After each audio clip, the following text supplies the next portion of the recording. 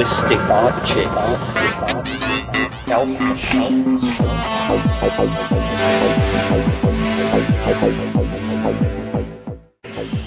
Greetings from Cyberdelic Space. This is Lorenzo, and I'm your host here in the Psychedelic Salon.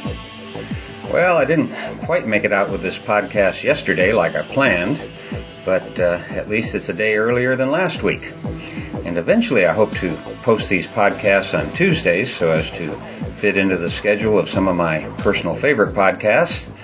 Because, as you know, on Mondays we've got the Dopecast, Wednesday is the Sea Realm, Thursday is the Sounds of Worldwide Weed, and every other Friday we get a new installment of Psychonautica. And on most Saturdays we get either Xandor's Girl Report or Stories from Lefty.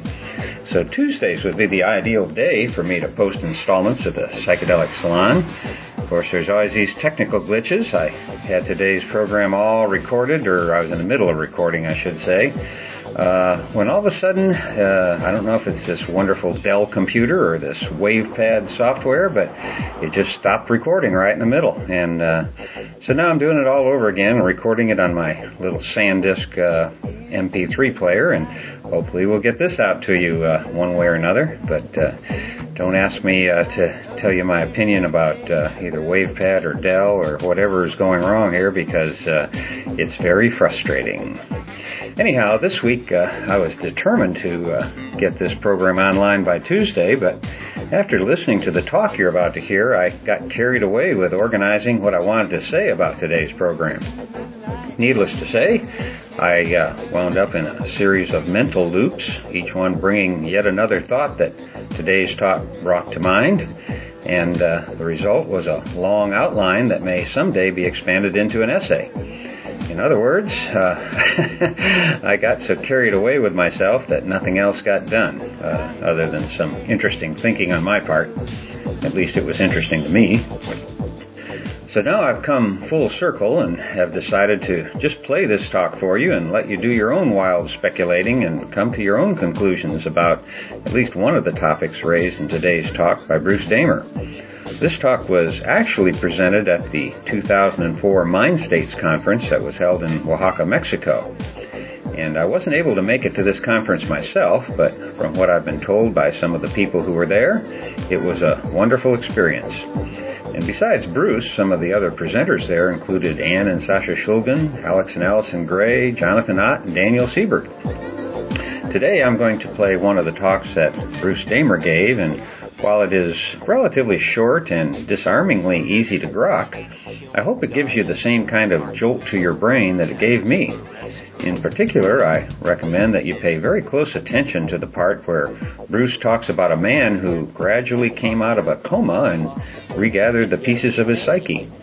As I said, I've decided against laying on you my own spin on this, at least for now, but I hope that you're able to spend a few moments thinking about Bruce's comment about how the universe may actually be in the process of waking up, of becoming aware of itself.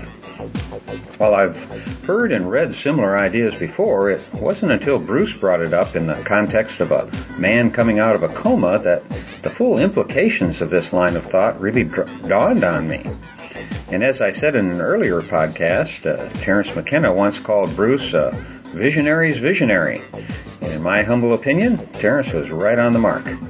While futurists like Vernor Vinge and Ray Kurzweil have been dancing along the far edge of the future of human life for a long time, Bruce's mental reach is far, far beyond this little planet.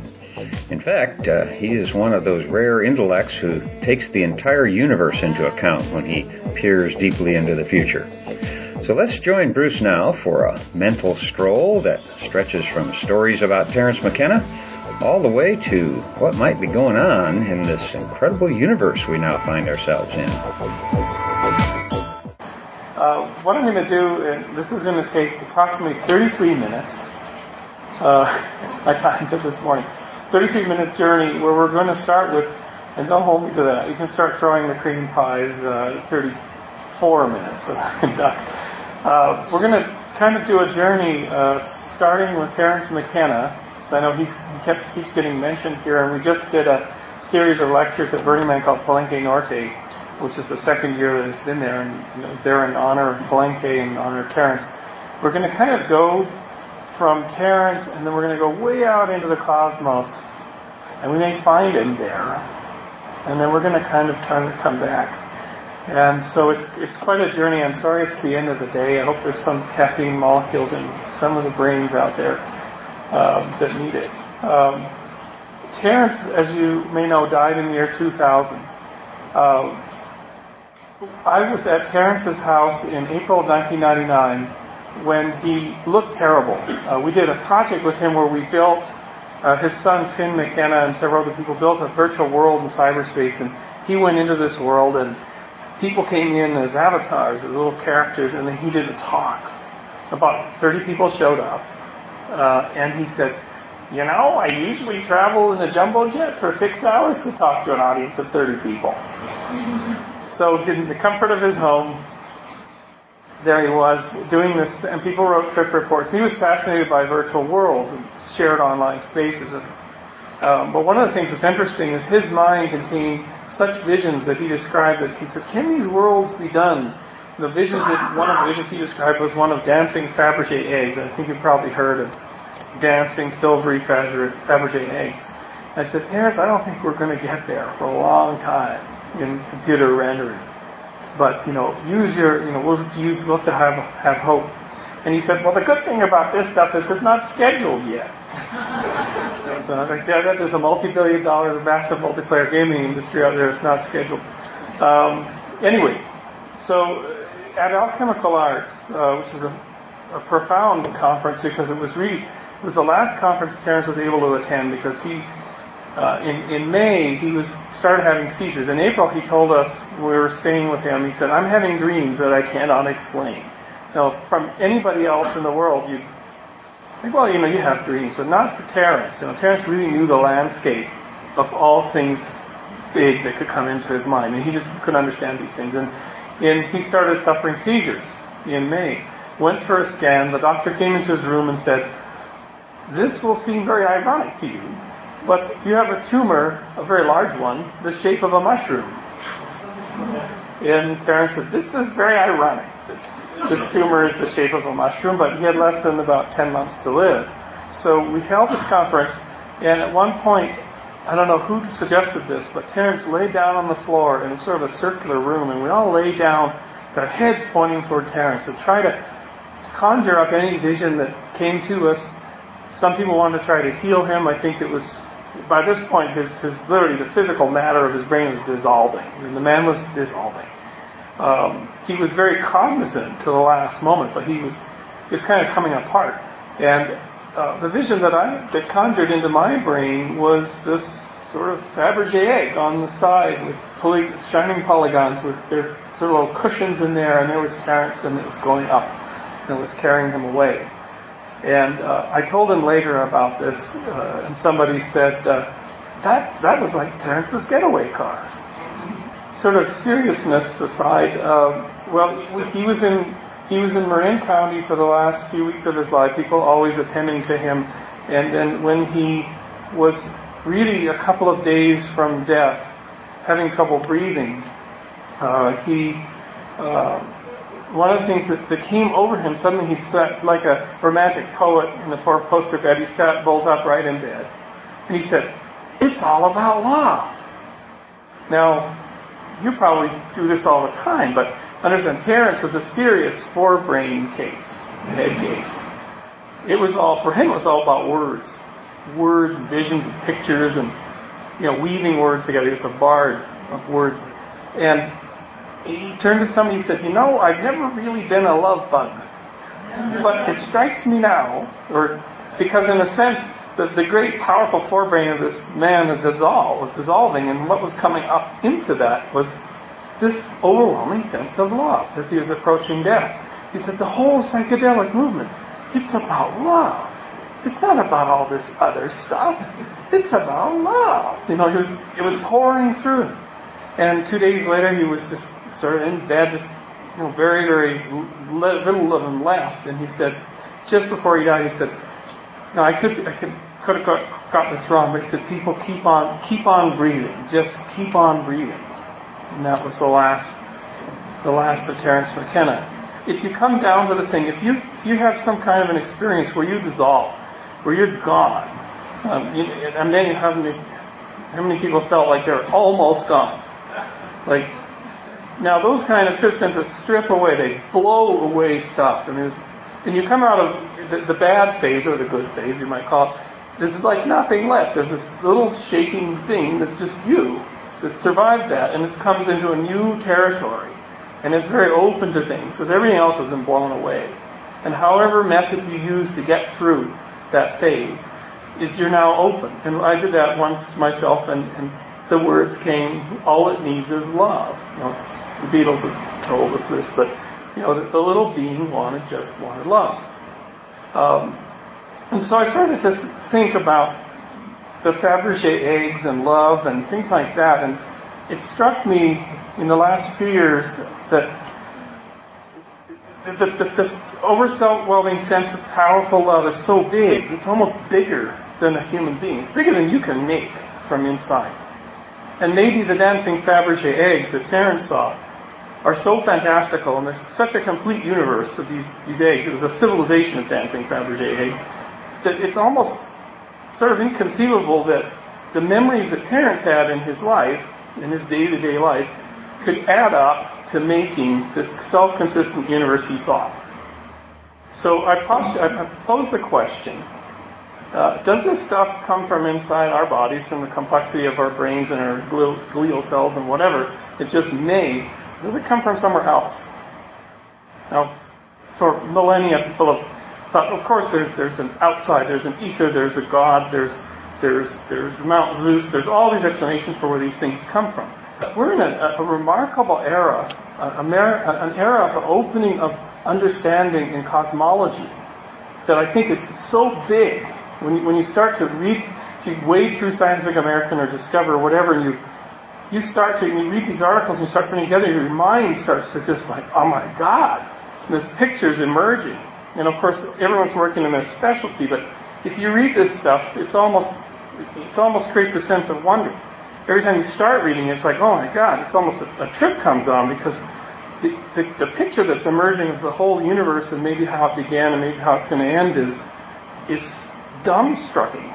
And so what I want to do is to kind of try to give you a real short summary of that picture, because it is an awe-striking kind of a thing.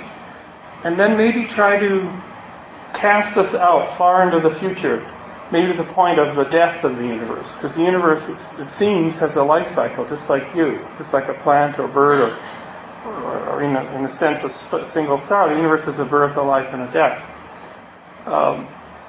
And maybe it would suggest where some of this stuff, this big stuff, comes from. Maybe it comes from somewhere pretty remarkable. So it seems as though the universe is a sort of self-contained thing, never loses any information. If you look out into the night sky, you're looking back billions of years in some cases, and everything's still there. I mean, the signals are very faint, but they're looking back to periods of the formation of the first stars now. They're looking back to the cosmic background radiation which was formed, at the point of the inflationary Big Bang. They're sort of seeing, like, oh, it's all there. The whole movie's recorded. There's nothing that's being lost. There's nothing dribbled over the edge and lost. There's no files been deleted. Sorry for you security people. It's all there. It seems as though there's a Professor Arnold Guth that has proposed that if you add up all the stuff, all the dark matter and the energy and the positive and negative energy and whatever, you add it all, it comes to zero. Adds to zero. Sums completely to zero. So it's actually, the universe is nothing in total. Space keeps things apart, because if it was all in one spot, it would just blip out of existence. There's nothing there. So space and change make the dynamism, but there really is nothing. It adds to nothing. And what's interesting about all this is that, how did the universe start? Well, Guth says, maybe it's a random quantum fluctuation in a field. So there was this happy time, the time of Eden, when it was just a quantum field. Everything was fluctuating properly, and then something didn't fluctuate properly, and it unpeeled into the entire universe. The potential energy was so big, a whole universe was formed. And maybe what's happening now is that this horrible pile of junk that appears going to get cleaned up. So all these black holes are like the mechanism saying, oh, we've got to get this mess cleaned up. And these black holes are sucking it all back in, and everything, sort of the vacuum cleaners have begun. Maybe that's the process. So if that's the case, it's the universe a one-shot error that's eventually going to get cleaned up, and it'll be back to the quantum field. Now, if the universe could continue to expand at a faster and faster rate, as seems to be evidenced by what you can see, and therefore things in the far future, galaxies will be so far apart you won't even be able to detect each other, and stars will be all brown dwarfs, and the stuff will just be going almost at the speed of light, and it will basically, matter and energy, the whole thing will evaporate into one big smear, the all gone. The other alternative is that there is enough of this dark unknown matter to reverse that expansion and pull it back. Now, when it pulls back, of course it's going to, that universe is moving and change. It's not just sort of sitting there. It's always moving. So it's got to be expanding to a complete smear, or it's going to pull back. When it pulls back, it's going to collapse down. It's like if you were re-entering Earth's orbit, or something that's crashing into the sun. It's being pulled back. And when it reaches that point, it goes out of existence. And all the information, everything with it, so it will be gone. It will all add up to zero. So, what if, indeed, in this whole process, if you look out at the universe, you probably could categorize all this stuff out there into two classes of stuff. Stars, they have birth, life, and death, but they're not living things in the way we define it. If you look back to the very first stars, they're the same as the stars we have now. Stars have not evolved. They've not created any new structure. They just sort of appear and they crush a bunch of gases together, and then they do something, and then they have a blast, and that'll blow the material off for it to become a black hole. And rocks have been rocks for all time. Rocks haven't changed and evolved new structures. And then there's this funny little thing called life, which seems to go counter to all that, and it's the other classification of stuff. And where I had this epiphany about this was I was down in South Africa in a gold mine about 600 feet down below the surface. And South Africans are, they're not, you wouldn't say they're risk-averse, they're risk-seeking peoples. So they love to show off to tourists, so they have this great steam hammer, jackhammer, and there you are in this tunnel. Stuff is dripping down, it's dark, and you're 600 feet down. Of course, they've gone down for miles. And it's hot, and they're banging away on the side of the tunnel, chipping away some more gold, and saying, see, here's some gold, and it's oxidizing because there wasn't any oxygen in the atmosphere when this gold was laid down in a reef, just a little bits and pieces. And you're in there, and you're shaking, and the beams are shaking, and you're thinking, this whole thing's going to come down and crush my body. And the gold reef, which was mined for a century, created great wealth in southern Africa, is 2 billion years old. No oxygen in the atmosphere 2 billion years ago, not enough for you. And I had this sort of epiphany that, so what? The mountain can come down and crush my bloody little body, just there'll be no remnant of it left. But I'll tell you, the DNA in my cells is tougher and more persistent than this gold reef, Africa, most star systems, i.e., for 3-point-some billion years, there's little sequences of information that have been coded. They're coded in every cell in your body that unchanged. They go back. They march back billions of years. A mechanism called life was able to fight against all this crud and entropy and fires and brimstone and preserve this little piece of information forward, and it's called reproduction. It's called life. And that process is tougher. It outlives the life of most stars.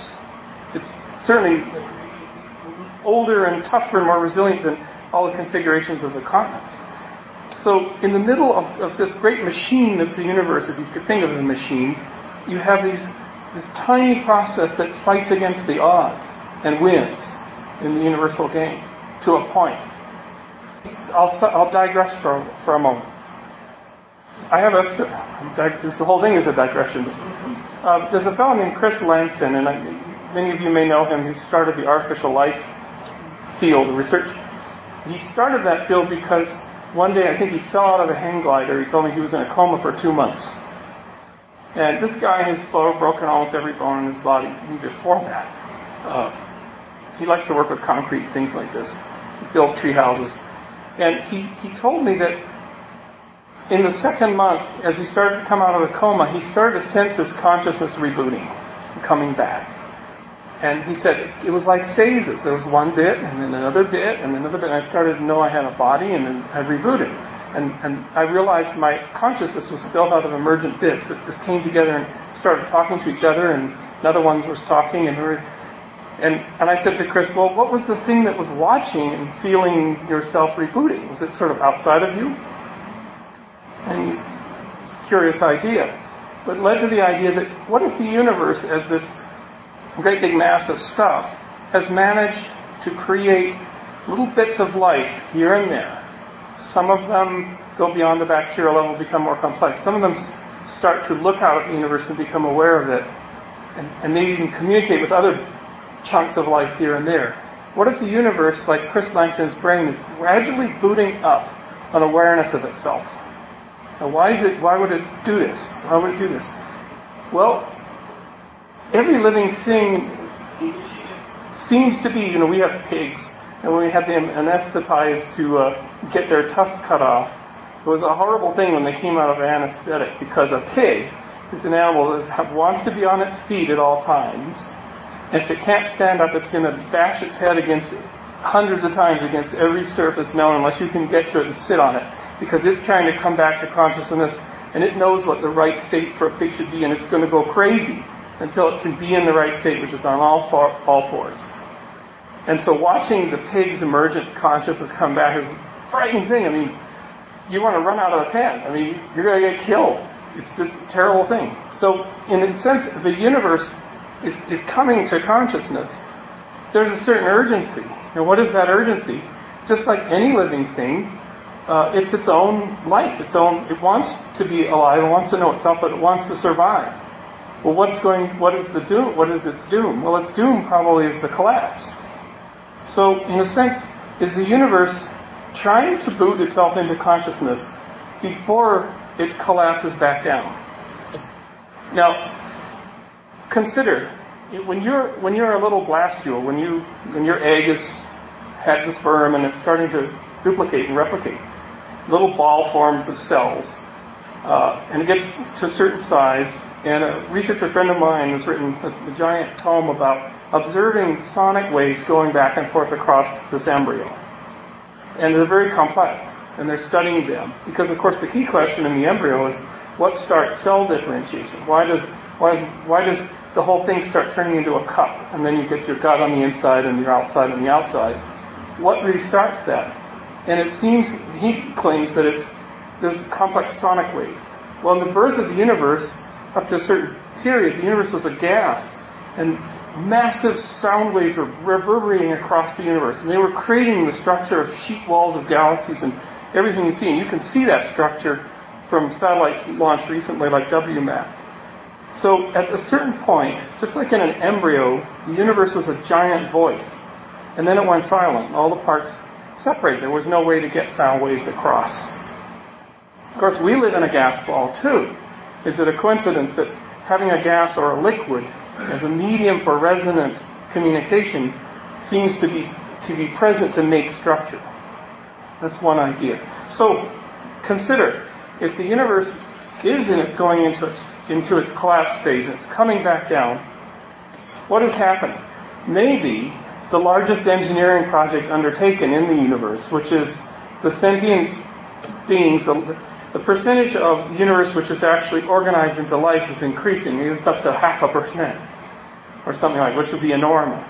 It's up to 0.5%, and this collapse is occurring, and there's a couple 100,000 years left. What has to happen? Well, the sentient races are actually now quite physically close. Indeed, the period at which the universe will be again in a gas is coming, where the entire thing is going to be connected sonically again.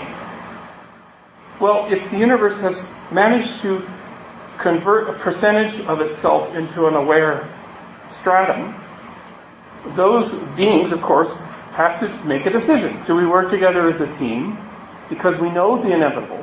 Or do we carry on what we've always been doing, as we do on this planet, fight with each other, argue over budget and allocations and resources and culture and difference? Or do we try to save the whole thing? Can you picture in some future universe entering the gas phase and there's this glowing cloud, and the glowing cloud is getting brighter and brighter because it's actually the ignition of the sentience. And what are they doing? To do the engineering job of saving the universe from final annihilation, they have to do something pretty unusual. They have to sacrifice themselves completely. All those civilizations, all that history, all those beings have to give themselves over and dissolve themselves, like Terence's brain dissolving, to create a single entity. A single entity that can live and exist long enough in this collapsing universe to figure it out. So, a baby is born. An ignition happens, the gas phase is there's enough there, and the whole universe is now a single conscious entity. Now, like any baby, if you've had kids, they all think they're the universe, right? At the beginning. They're everything. They're the center of everything. There's nothing else. There's no other demands. So there would be a period, indeed, where this universe is actually this tremendous creation of love, because the only way it could be created is in complete love. Anything else, anything short, would create something not whole enough to do this job. So this baby is created and born in love. The baby has many abilities. The baby must start feeding, like any baby. This baby feeds on knowledge. And where's the knowledge? It's totally contained within the collapsing universe. The universe didn't lose anything. It's able to look back at you sitting here, look back at everything and try to figure out where its family is. Where did it come from? And why is it here? Why is it created? And it has a little time. And like any sentient species, things are left to the damn last minute. So the whole project was delivered at the last minute. So that the baby is figured out, I'm getting really comfortable because I'm getting smaller and smaller. Bad news. I'm about to be doomed. The great crime of all of this is the oneness was established that we all seek to be part of it, and it's about to be extinguished.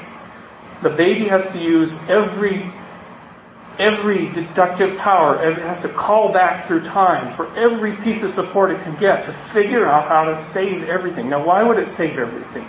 Why wouldn't it just say, that's fine, it was a great life, let's just go? Well, it's the prerogative of life.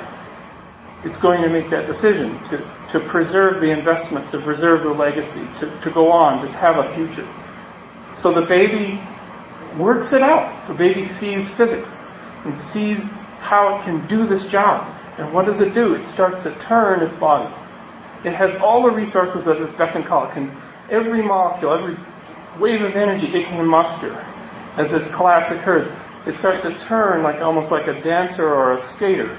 Because it knows from having worked out everything that if it turns fast enough, it can kind of pull itself apart and pull the big blob, which is about to collapse, into two blobs. So a gigantic cell mitosis happens.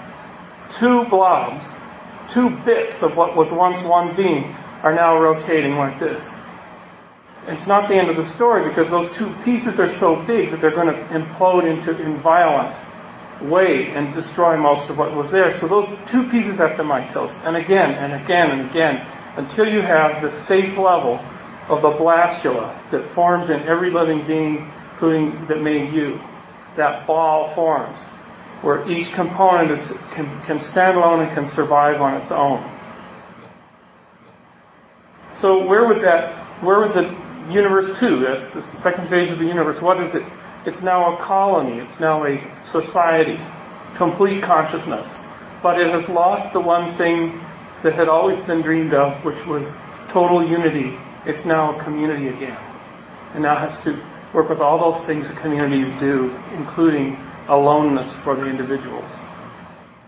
So where that second phase, that second life of the universe, should it achieve it, who knows where it goes. Does it try to figure out how to make another quantum wiggle? It's hard to know. Now trying to bring this back to Earth a little bit. So in a sense, one of the weird things about all this, the new work on string theory and other things, is you might think, well, that's a remote event. It's like the Great Quake. We won't think about it and it's way out. Well, in some interpretations of string theory, we're kind of living along several string dimensions which resonate in a certain way, but there's so many dimensions that, in fact, all events that happened in the past and happen in the future are happening at once. What you're living in is a mesh. And it's kind of like a mesh that comes out. You see Big Bang, Big Crunch, or something like this. This is one of the pictures drawn. Then, in fact, you're inside the resonance of things that are happening at the same time. Everything's happening at once. So, in fact, the event of the formation of that being, and that being's looking back, is happening all the time. You're just getting little cracked visions of that. Little gaps where that comes through every once in a while. And that the power that you feel when love comes through you, or when you see something and you have a vision that seems to be completely, really out of this world, could it be coming from that future present event that is occurring, that you're just tapping into, that you're just opening a little door to? That's a question. Could that be where that is coming from? And are you part of that great project the universe is trying to do, which is to know itself and to then save itself, and the only way is through love? And would somebody like Jesus Christ have been a human being that just happened to be born with an open valve, or maybe Buddha or Muhammad, an open valve to that massive form out there, or in there, that is this universal love, and that as a human being they didn't kind of shut it off. They didn't kind of do the shutdown and gee, that's too powerful, I'm scared about that. They just they couldn't help themselves. It just came out, blasting out, and that's the way they live. They're tied into that all the time. It's a question. So in a sense, Terence and we talked about autism, and we talked about shutting down parts of the brain to have other things emerge. As Terence's brain dissolved, literally physically dissolved, what came rushing up through him was this tremendously powerful feeling about love that he could barely communicate. And maybe Terence's leaving us allowed him to melt into that space, into that project, to join that project. So maybe that while he was here, like all people who create communication with a resonant voice or make music and create a resonant vibration with other humans through love, they're part of maybe that great project. And maybe Terence melted into that project, or was taken back into that project, because he did have that did come to him in the end. The last point is kind of a strange one, is that why did the universe create human beings? This human brain, and we talk a lot about the brain, I have been told that there are more discrete pathways through the brain than there are countable particles in the universe down to the quantum level. So the numbers are very big, and this gray jelly mass that's been created into us. So the universe has actually created a machine or a mechanism that can contain something that's a substantial portion of the vision of the whole universe. And that maybe that's part of, from the single cell, that's part of the drive, is to create a machine that is able to be large enough that it can look out into the cosmos and start by bits and pieces and fits and starts to put together the whole picture. John Wheeler, the physicist and contemporary of Dick Feynman, says perhaps the universe is something that's created observers in order to then create the reality of itself. That the observation and the reality goes step by step, so that if you get observers emerging, more structure emerges in the universe at the same time. So maybe your brain, you've got two things going for you. Your brain is maybe big enough to get a rendering of a fraction of the universe, the whole thing, to accept, not burn out like Johnny Mnemonic, but accept visions and things that are large enough, sort of in a sense like like a camera obscura. You can see the little fragments, and they're actually, your brain's big enough to carry those fragments that are very large. And the second thing is that you, through DNA and through the graciousness of our sun being so stable and not going through any dangerous parts of the galaxy for the last 4 billion years, your DNA have allowed you to go back 4 billion years to journey around 65 times around the galaxy, etc. And that you've survived and been given this incredible legacy of stability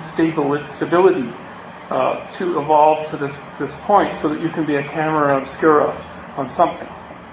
And because you're here at this conference, what you're seeking is a connection with some greater thing. Well, maybe you're part of a great project that is unfolding as we speak and that you're citizens of. I know it's a wacky idea, but in a sense, after reading all this cosmology stuff, I kind of tend to want to believe that more than sort of traditional religious explanations. Because, my goodness, the people who looked at the night sky and followed leaders in white garb and whatnot didn't have this knowledge. And if they did, it had blown their minds. They would have said, oh, we'll create an even bigger vision for human spirituality if we had that knowledge. And some of them had that knowledge tacitly. Some of the indigenous peoples did have a more profound knowledge of where we are in the universe, and we give them credit for it. So, anyway, so I hope that's, and I think Terence is out there. So if you want to reach him, I think you can reach him through love at this point, as his last message, and keep breathing. So thank you.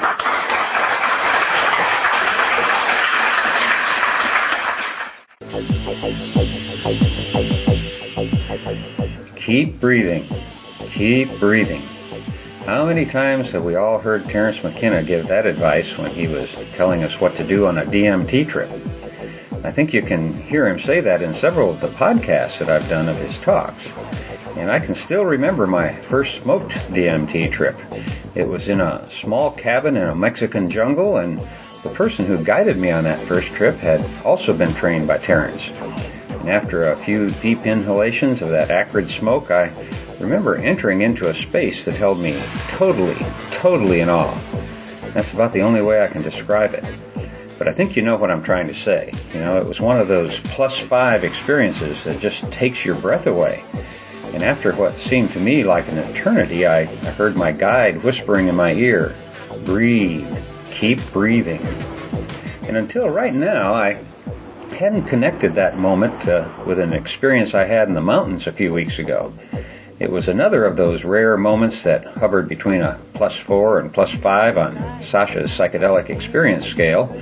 And the experience was so profound, in fact, that I'm only now, several weeks later, beginning to get my mind around what happened. And it was during that experience that I can distinctly remember hearing a voice. Maybe it was someone in the circle with me, and maybe it was only in my mind, but I distinctly heard a voice saying, keep breathing, keep breathing. And now we hear Bruce say that those 2 words were among the last words that Terence ever spoke. Having just finished reading the appendix to Graham Hancock's incredible new book, Supernatural, where he interviews Rick Strassman, I've been doing a lot of thinking about the death experience and the possibility that Dr. Strassman presents that we spontaneously release some DMT from our pineal gland, both at birth and at death. And by the way, if you haven't heard about this, just Google the words DMT, birth, death, pineal, without the quotes, and you'll get hundreds of hits. So let's speculate a bit here. When talking about the DMT experience, one of the things that Terence McKenna almost always said was that during the experience it was important to keep breathing. Now, I don't know about you, but my guess is that in the hour or so before his death, Terence may have experienced a spontaneous release of DMT, and almost as a reflex reaction to entering DMT space, perhaps he reminded himself to keep breathing. Or, and this is my favorite speculation here, what if by saying keep breathing, it was actually Terence's way of telling us that it's true. We do have a spontaneous DMT release at death. And maybe Terrence's Keep Breathing is just his prankish version of Rosebud. The truth is, we'll never know. I'd like to go on and talk about some of the other ideas Bruce presented here, but I've got several other things to cover today, and so I better move on. I will tell you this, though. Last November, when Bruce and I were staying up through several nights of digitizing Ralph Abraham's tapes of the trialogues, I recorded an hour-long rap of Bruce that is really mind-blowing, at least if you're interested in space exploration, which is a field where Bruce spends a great deal of his professional life. I would have played it for you by now, but it doesn't quite fit into the mix here in the Psychedelic Salon.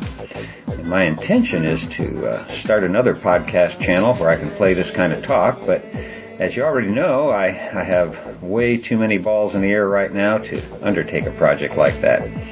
But if you're interested in some of the things Bruce is up to, I highly recommend that you visit his website at www.damer.com. Even if you just go there to look at the thousands of photos he's posted, it'll probably be well worth your time. Another use of your time that I can recommend is a new podcast called Psychonautica that is coming from the Cannabis Podcast Network, which you can find at www.dopefiend.co.uk.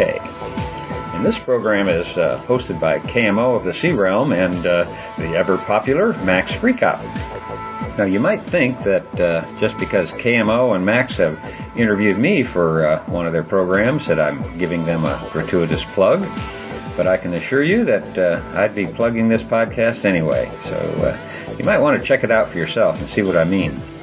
Overall, I have to say that I'm close to 100% on board with almost all of the opinions that the two of them have about psychedelic medicines. However, for the very first time, I've got to disagree with Max Freakout on something, and that has to do with how one should use ayahuasca. Now, I don't mean this to be critical, because Max did preface his remarks by saying that he'd never taken ayahuasca himself, and he very correctly said that he was quite leery of all these shaman wannabes who are going around and charging an exorbitant amount of money to participate in what they consider to be an authentic experience. Now, I'm sure that some of them are actually coming close to an authentic ayahuasca experience, but my gut feeling is that the real ones are few and far between. So here's my opinion, and you can take this advice or not, but what I very strongly believe about the use of ayahuasca is that you should not come to any conclusions about it yourself until you have, at the very least, had the experience under the guidance of an ayahuasquero who was born into the tradition and who had been a full-time apprentice to a respected ayahuasquero for at least 10 years or more before leading circles on his or her own. And that the actual brew be made in the Amazon by that very same ayahuasquero and out of wild, non-cultivated vines.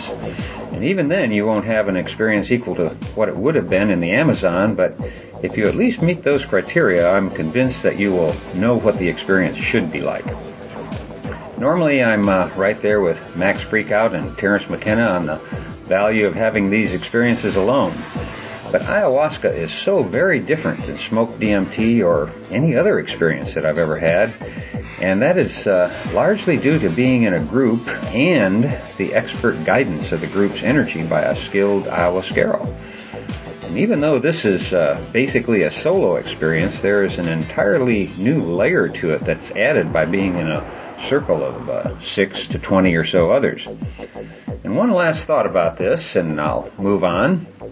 But the little package of pills that you can get that call themselves pharmahuasca will definitely not, and I say definitely not, come anywhere close to reproducing the ayahuasca experience. With one exception, that is, and unless you have a very unusual metabolism, you'll definitely throw up about an hour or so after ingesting those little pills. And I deliberately use the phrase throw up rather than purge. You know, purging under the influence of ayahuasca, as gross as it sounds, is usually a peak psychedelic experience, one you definitely don't want to miss. But Pharmawaska just made me sick for many, many hours. So if you do try it, please don't think you've tried the vine itself. This is one time that I think all of the experts, at least almost all of them, would agree that the natural substance is orders and orders of magnitude different than a laboratory-made chemical substitute.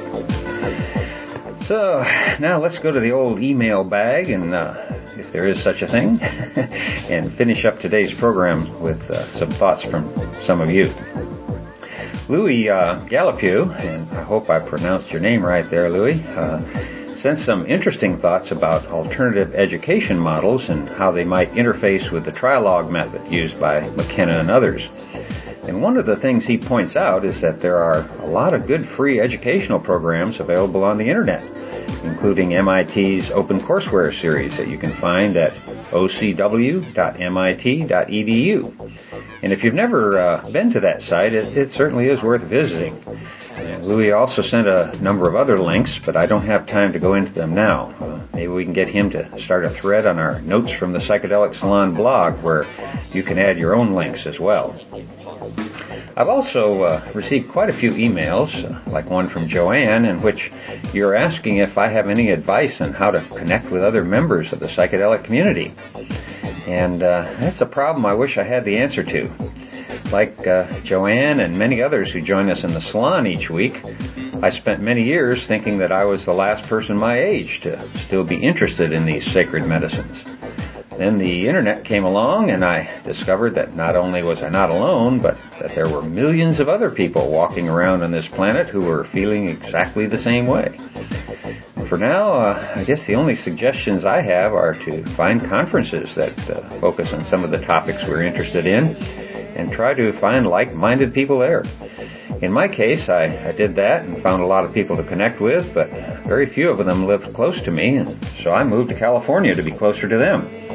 Now, I realize that moving to California really isn't an option for many people, so I'm not the best person to be giving advice in this area. About the only thing I can say right now is that I am sure that there are dozens of psychedelic explorers within driving distance of where you are right at this moment. In fact, I wouldn't be surprised if there were literally hundreds of like-minded people near you. And if you ever figure out a good way of connecting with them, well, please let me know and I'll pass your ideas along. I also received an interesting email from Christian, who says he is from a far corner of the UK and finds it a pretty lonely place for people like us. And that reminded me of a story I just heard, and it was either Max Freakout or the Dope Fiend who told it in the podcast. And basically, someone contacted him after hearing the podcast, and they exchanged a few emails and found that they had a lot in common. And then they discovered that they lived almost within walking distance of one another. So if you think you're living in a place where these sacred medicines aren't truly appreciated, well, you might want to think again, because we're everywhere. And a special thanks, by the way, to Christian, Joseph, and the dozens of others who have offered to help me with work on the various websites that support the Psychedelic Salon. If I can ever get my act together, which may be quite doubtful at this stage of my life, well, if I can ever get organized, I hope to take some of you up on your offers. For now, I do want to at least acknowledge the fact that it brings great joy to my life to know that you're out there and willing to help. In fact, all of your emails, even though I can no longer keep up with answering them, they all mean a lot to me. And as any podcaster will tell you, it's your feedback that keeps us going. So thank you all for your interest in these programs. And in particular, thank you to Michael, who I think goes by the email handle of A Dime Short, and Kevin and John, who have sent very generous donations to help keep the salon going. Like the Sea Realm and the podcast from the Cannabis Podcast Network, this is a listener-sponsored program, and thanks to you, I've been able to manage the growth and bandwidth requirements as this podcast audience grows. In fact, I haven't had a single complaint from either of my web hosting companies in several months now, so we're on a good track here to keep growing our audience. And while I'm at it, I want to mention once again the super generous Robert, who also hails from the UK. Robert has sent in a second generous donation, which is way above and beyond the Call of Duty here. Once I get today's program posted, I'll be sending a personal thank you to you all, and I apologize for not doing so earlier. You guys are the greatest. You really are. Thank you so much for helping us to keep these podcasts coming. Another interesting email I received came from Eric, who said, among other things, Fraser Clark's talk on outdoor raves also interested me, as the outdoor trance party scene in and around Cape Town is absolutely cooking and has been for quite a few years. The Earth Dance Festival in September of last year was an incredible experience, and I'm looking forward to Vortex on Easter weekend 2007. I'm glad you mentioned the Vortex celebration, Eric, because although I haven't been there myself, a close friend of mine has spent many hours telling me wonderful stories about Vortex. And maybe Eric or some of the other saloners can pull together a few sound bites from the event this year, and we can pass them along in the salon. Like Dope Stock, that will be held in Amsterdam on April 20th. While I won't be there in the flesh, I most certainly will be there with you in spirit. And that reminds me that I'd better sign off for now and get back to work on organizing the Palenque Norte lectures for this year's Burning Man Festival. And I'll tell you more about that in the months ahead. Before I go, I should mention that this and all of the podcasts from the Psychedelic Salon are protected under the Creative Commons Attribution Non-Commercial Share-alike 2.5 license. And if you have any questions about that, just click on the link at the bottom of the Psychedelic Salon webpage, which you can find at matrixmasters.com/podcasts. If you still have questions, just send them in an email to lorenzo@matrixmasters.com. I want to thank Chateau Hayuk for the use of their music here in the salon today and in all of the previous podcasts from the Psychedelic Salon. I guess that by now you've figured out that their song El Alien has become our theme song. Well, that's it for today. Thanks for joining us again, and I look forward to being with you next week. For now, this is Lorenzo signing off from Cyberdelic Space. Be well, my friends.